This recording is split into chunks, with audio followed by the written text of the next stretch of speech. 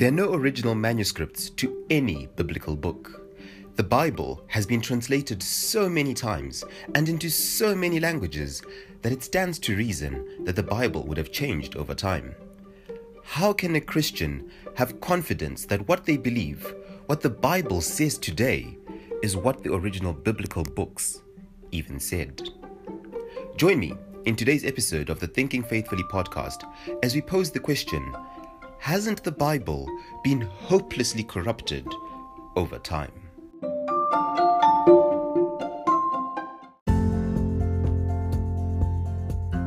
Hi there, and thank you for tuning into the Thinking Faithfully podcast. I'm your host, Terry Nesu, and I'm glad you've joined me in having conversations that matter. Greetings and salutations to you all. Thank you for joining me for another episode of the Thinking Faithfully podcast. This is episode 4. May we just begin by celebrating that I kept my word and have recorded again within a fortnight. Okay, this is where we insert all the thunderous applause. Yay! Thank you so much. Now that I feel appreciated, let's dive into today's subject, shall we? Or maybe before that, a little reminder, if you're listening to this for the first time, to consider starting with episode 0 and working your way up so that you're not potentially too lost should I refer to something covered earlier. But it's not a must. It would just be very helpful to see the fuller argument for the Bible from its genesis. Gosh.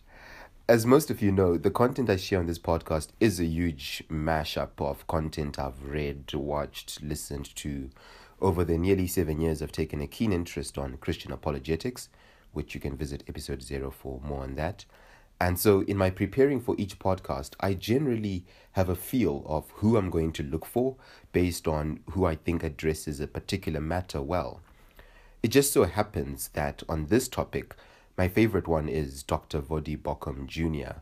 If you're not too sensitive and can take some jabs, I'd encourage you to look up his sermons on YouTube and be blessed by his ministry, as he does do a fantastic job of addressing very controversial matters in society today from a very orthodox biblical standpoint.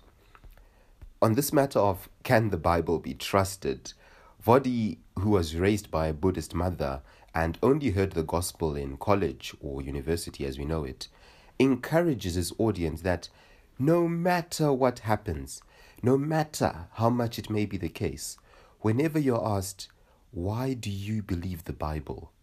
Please do not say, because I was raised that way.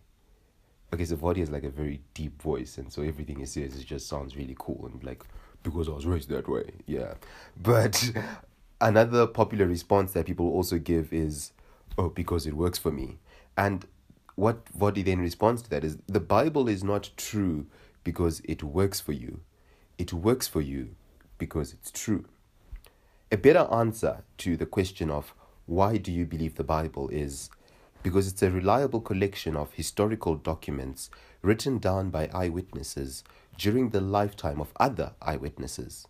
They report to us supernatural events that took place in fulfillment of specific prophecy and claim to be divine rather than human in origin.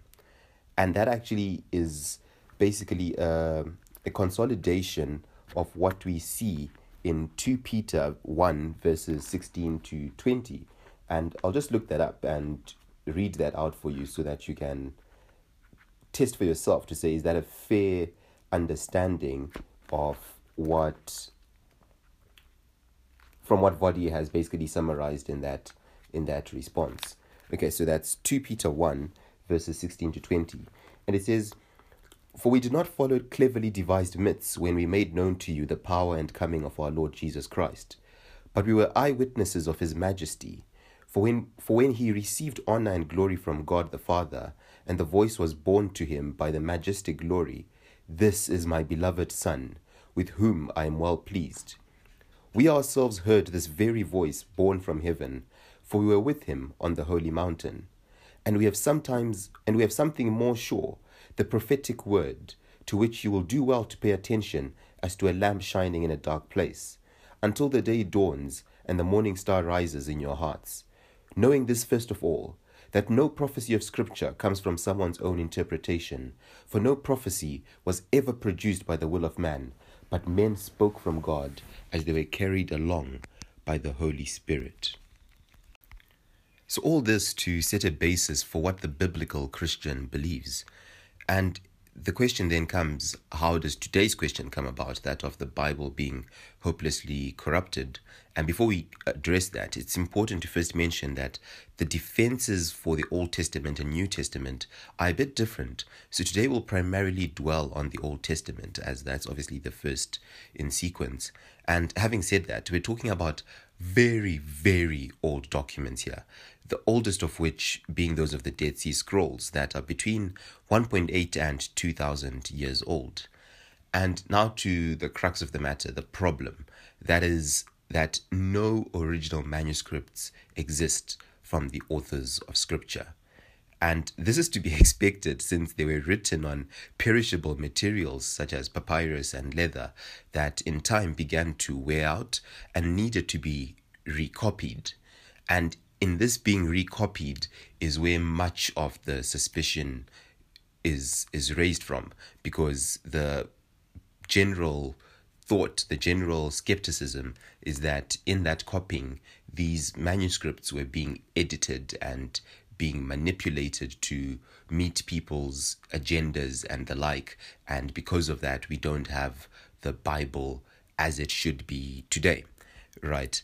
And I think one thing that's important to mention in that is that the copying also was not as we know it today. It was only between the 15th and 16th century, really, where we started seeing the printing press take place and copies of the Bible coming out and all of that cool stuff and the Reformation and all that other amazing stuff.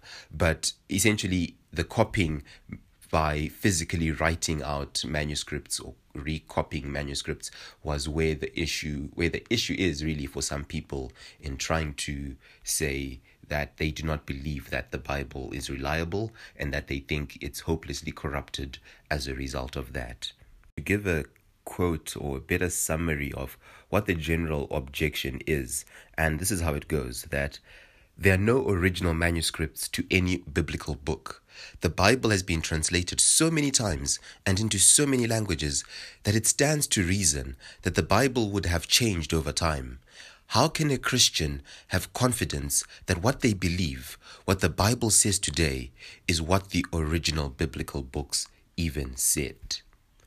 It's a great question, and that's what we aim to address in today's particular episode. Paul D. Wegner, a professor of Old Testament studies at the University of Phoenix, has much to say on this subject, and the next few minutes may be fairly dense, but I've really tried to synthesize it all so you get the gist, but see the evidence. Firstly, we must admit that truly copying errors may have occurred from extrinsic reasons, such as the fact that scribes had to copy manuscripts under poor conditions, like low lighting, and intrinsic reasons, such as the fact that some scribes may not have been well trained and may have modified copies either intentionally or unintentionally. Now you're probably thinking, isn't this podcast meant to instill confidence, Terry? Like, aren't you losing the plot? This is concerning. I felt the exact same way reading it, but it's important to be honest with the arguments and not appear to be putting our fingers in our ears and singing, Jesus loves me, for the Bible tells me so. We really want to ensure that we're being faithful, as we do on the Thinking Faithfully podcast. Think faithfully about these things. And one interesting thing in this copying process was not all copies were the same, and certain documents got much greater attention than other documents. Those documents that Israel believed to be the spoken word of God were treated more carefully than other documents, so much so that between 500 BC and 100 AD, an entire class called the Sophrim or scribes existed just to copy. Their primary job was to preserve Israel's sacred traditions, the foundation of the nation. There, however, grew two types of manuscripts as a result, which I think in contemporary language we would call versions, and I'll explain why just now. But before I do that, I think from that, we should already have some form of comfort that the transmission of the biblical scriptures over the centuries was not some sort of broken telephone. There was no one, just saying to the next person that, oh, then God said this, then God said that. Of course, oral tradition existed, and that was a huge part in Jewish culture, but that was not the only thing that existed for us to be able to have what we have today as we know it in terms of the Bible. So back to those two things I called versions, right? So the first was what was called the repetition factor, and so we can call that the repetition factor version. And the second one was the resignification version, right? And what the first one was, that repetition factor, it was basically what today we know as the New American Standard Bible, because it's so literal, right? And maybe a little minute before I get further into this, a lot of people today think that the Bible is not reliable because there are so many versions. And it's so important to realize that those versions serve different purposes, right? The New American Standard Bible I've just referred to, for instance, is on one end of the spectrum. And that end is saying we're looking for a literal word-for-word translation of what the original actually says. And maybe in Zim, not many of us use that sort of version. So you've got the English Standard Version, the ESV. Some call it the Elect Standard Version, right? And that's more aiming for a literal translation from the original Greek, Aramaic, and Hebrew. But not the second one, but on that same spectrum, you have, for instance, something like the NIV. And the NIV is now saying, this is how it could be read in contemporary society. It's looking for meaning from a particular phrase and not the literal word-for-word translation as it would have been in the originals. And so that's what this second resignification version was more like. It was more like the NIV, adopted for understandability because of the growing familiarity with Aramaic from Hebrew. But this was soon discontinued after the destruction of the temple, and Judaism was dominated by Pharisees who tended towards repetition instead. So it's more like saying that after the destruction of the temple, the Pharisees preferred the ESV version as opposed to the NIV. They did not want so much of that interpretation and, conforming to the society in terms of their understanding, as opposed to just a literal translation of what the original text said. So there were basically various stages of these scribes and these copyists, if you want to call them, but we'll just call them scribes. And I'm just going to quickly go through some of the stages that existed and try and highlight some of the key things that happened in between them. So after these ones that we've just mentioned came the Tannaim, who were basically the repeaters, and then the Amoraim, who were the expositors, who had incredibly stringent rules for copying, such as each written column of the scroll was to have no fewer than 48 lines and no more than 60 lines, whose breadth must consist of 30 letters. And in between these two, textual criticism was also taking place to ensure that mistakes and errors weren't being carried forward. Then I'm realizing I've not actually introduced to you what textual criticism is. Old Testament textual criticism is the science and art that seeks to determine the most reliable reading of the Hebrew text. So textual criticism in itself, I hope you'll agree, is just the science and the art of determining the most reliable reading of a text. So what I was saying was about that textual criticism that was already occurring between these scribes. That was essentially to ensure that no errors and mistakes were being carried forward. It would be quite futile to do that just in the name of saying we are copying religiously, right? We want to ensure that mistakes are not just being carried over and over again. Then finally, about AD 500 to 1000, a fourth group of scribes called the Masoretes inherited the scribal traditions and preserved them. Their diligent labors helped to preserve the Hebrew text we have today, and that's called the Masoretic text. They took being meticulous to a whole nother level, from recording the number of letters used in a book to indicating the middle letter of a book. That's how serious these guys got. And this is the text that we use today. So you can see that from the originals, there's not actually that great deal of, a number of people that were involved in the process. There's about 4 to 5 groups, but these were also people that were operating independent of each other and in different locations. So you find through that it would really have taken a great coordinated effort to manipulate those sort of documents at a level you couldn't even do today with the internet and being able to Zoom call and manipulate texts online, sort of thing. But okay, let's consider what some of these errors being corrected were, because I understand that maybe something that someone may be concerned about, to say, okay, fine, they're correcting errors, but what were these errors, right? And you may be thinking of major corrections, like Adam was in fact deceived by the serpent and not Eve. But no, that was not it. That would have major repercussions on the rest of the Bible. And I came across at least 10 different types of errors with really fancy names we all make, of things that we all make in our everyday writing, such as confusion of similar letters, but things such as homophony, haplography, dittography, metathesis, and other really strange named mistakes that people make. And I think you really need to have a language degree to fully comprehend what all of these actually are. But I'll break down 2 of them, because when you do look them up, they're actually not that complicated. It's really things that we all do even today. And I'll give the example of, for one, homophony. Homophony is the substitution of similar sounding letters or words. So several Hebrew words are hard to distinguish by sound alone, so that errors of homophony could easily have been incorporated into the text during periods of oral transmission. In English, let's think of problematic words such as there, and there, right?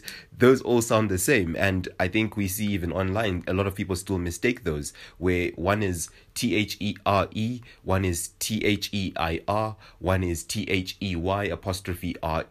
And so the sound of how these come out can easily allow for mistakes to happen as a result of that.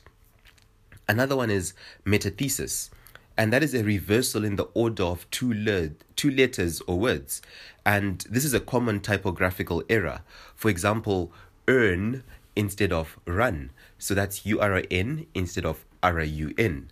And you'd agree, if a passage said, the prodigal son returned and saw his father run, it wouldn't take a rocket scientist to determine that seeing his father earn would be rather peculiar. And so that would be where those sort of corrections were coming in. Right. And I hope that gives you some sort of comfort to say that whilst there were errors, there were nominal errors that account for the majority of what they considered as errors, but that was the result of all these normal human errors we all make, even if you were employed specifically for that. And you think of people who write books.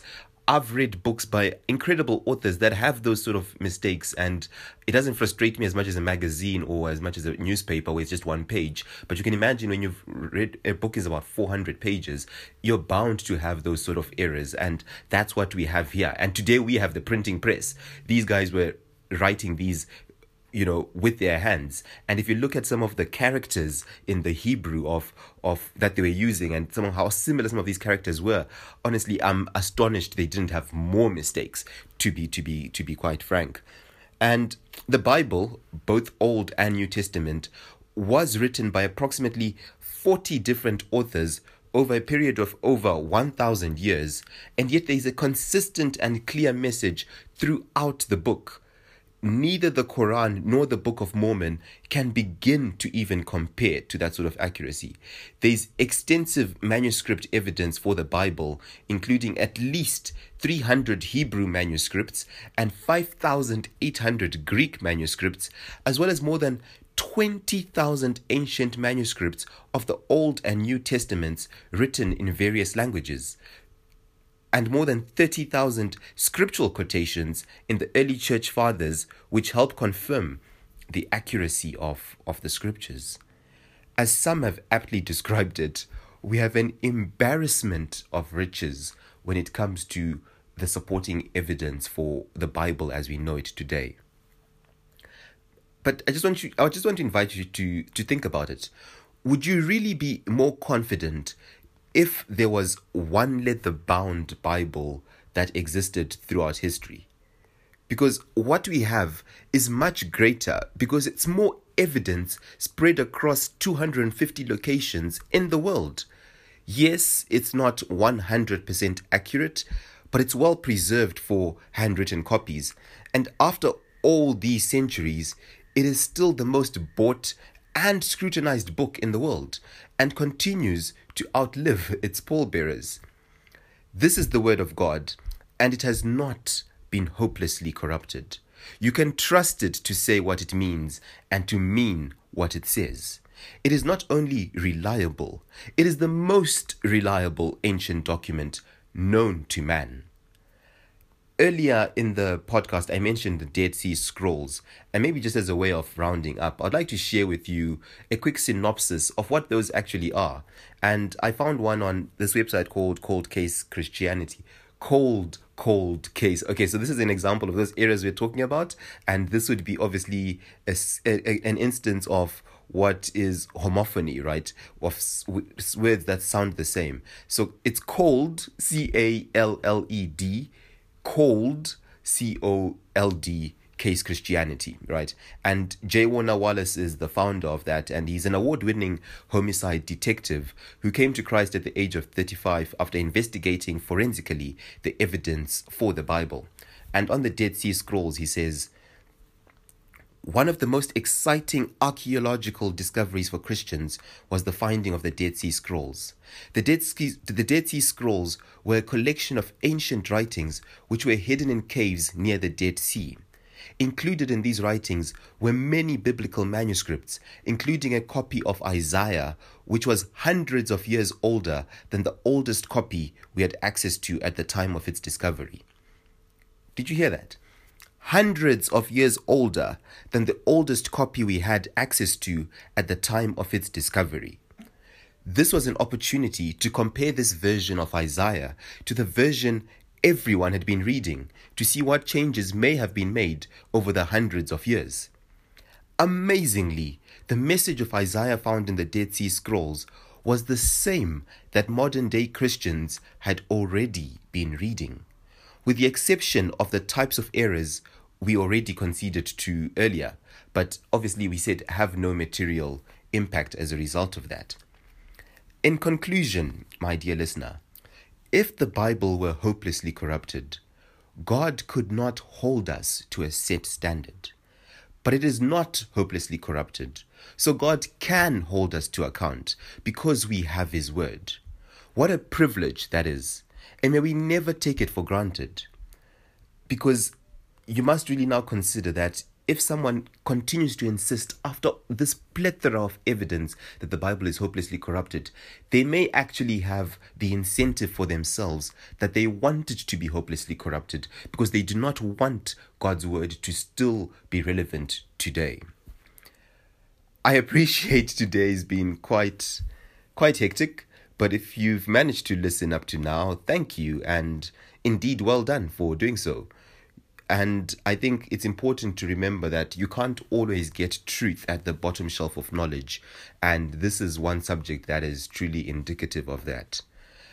A fortnight from now, I'm hoping to have what will be the last episode of this series, at least for now, because the questions on the Bible are truly inexhaustible. But I think we'll have a sufficient framework by then to deal with other matters, agreeing at least on the fact that the Bible is a credible document that we can rely on as we use it as a reference in other arguments going forward. Thank you again for tuning into episode 4 of the Thinking Faithfully podcast. If you did enjoy it and if you would like to support it, please do consider sharing it, liking it, reviewing it, rating it, whatever you have to do on your platform, as that helps to bring it closer to the top and allow other people to find it when they do search for it. As usual, should you have any feedback, a question, or any comment, feel free to email me at thinkingfaithfully@gmail.com. That's thinkingfaithfully@gmail.com. And I'll do my best to get back to you, remembering, of course, that I'm just a layman on a journey to learn, unlearn, and relearn. Till next time, keep well, stay safe, and God bless.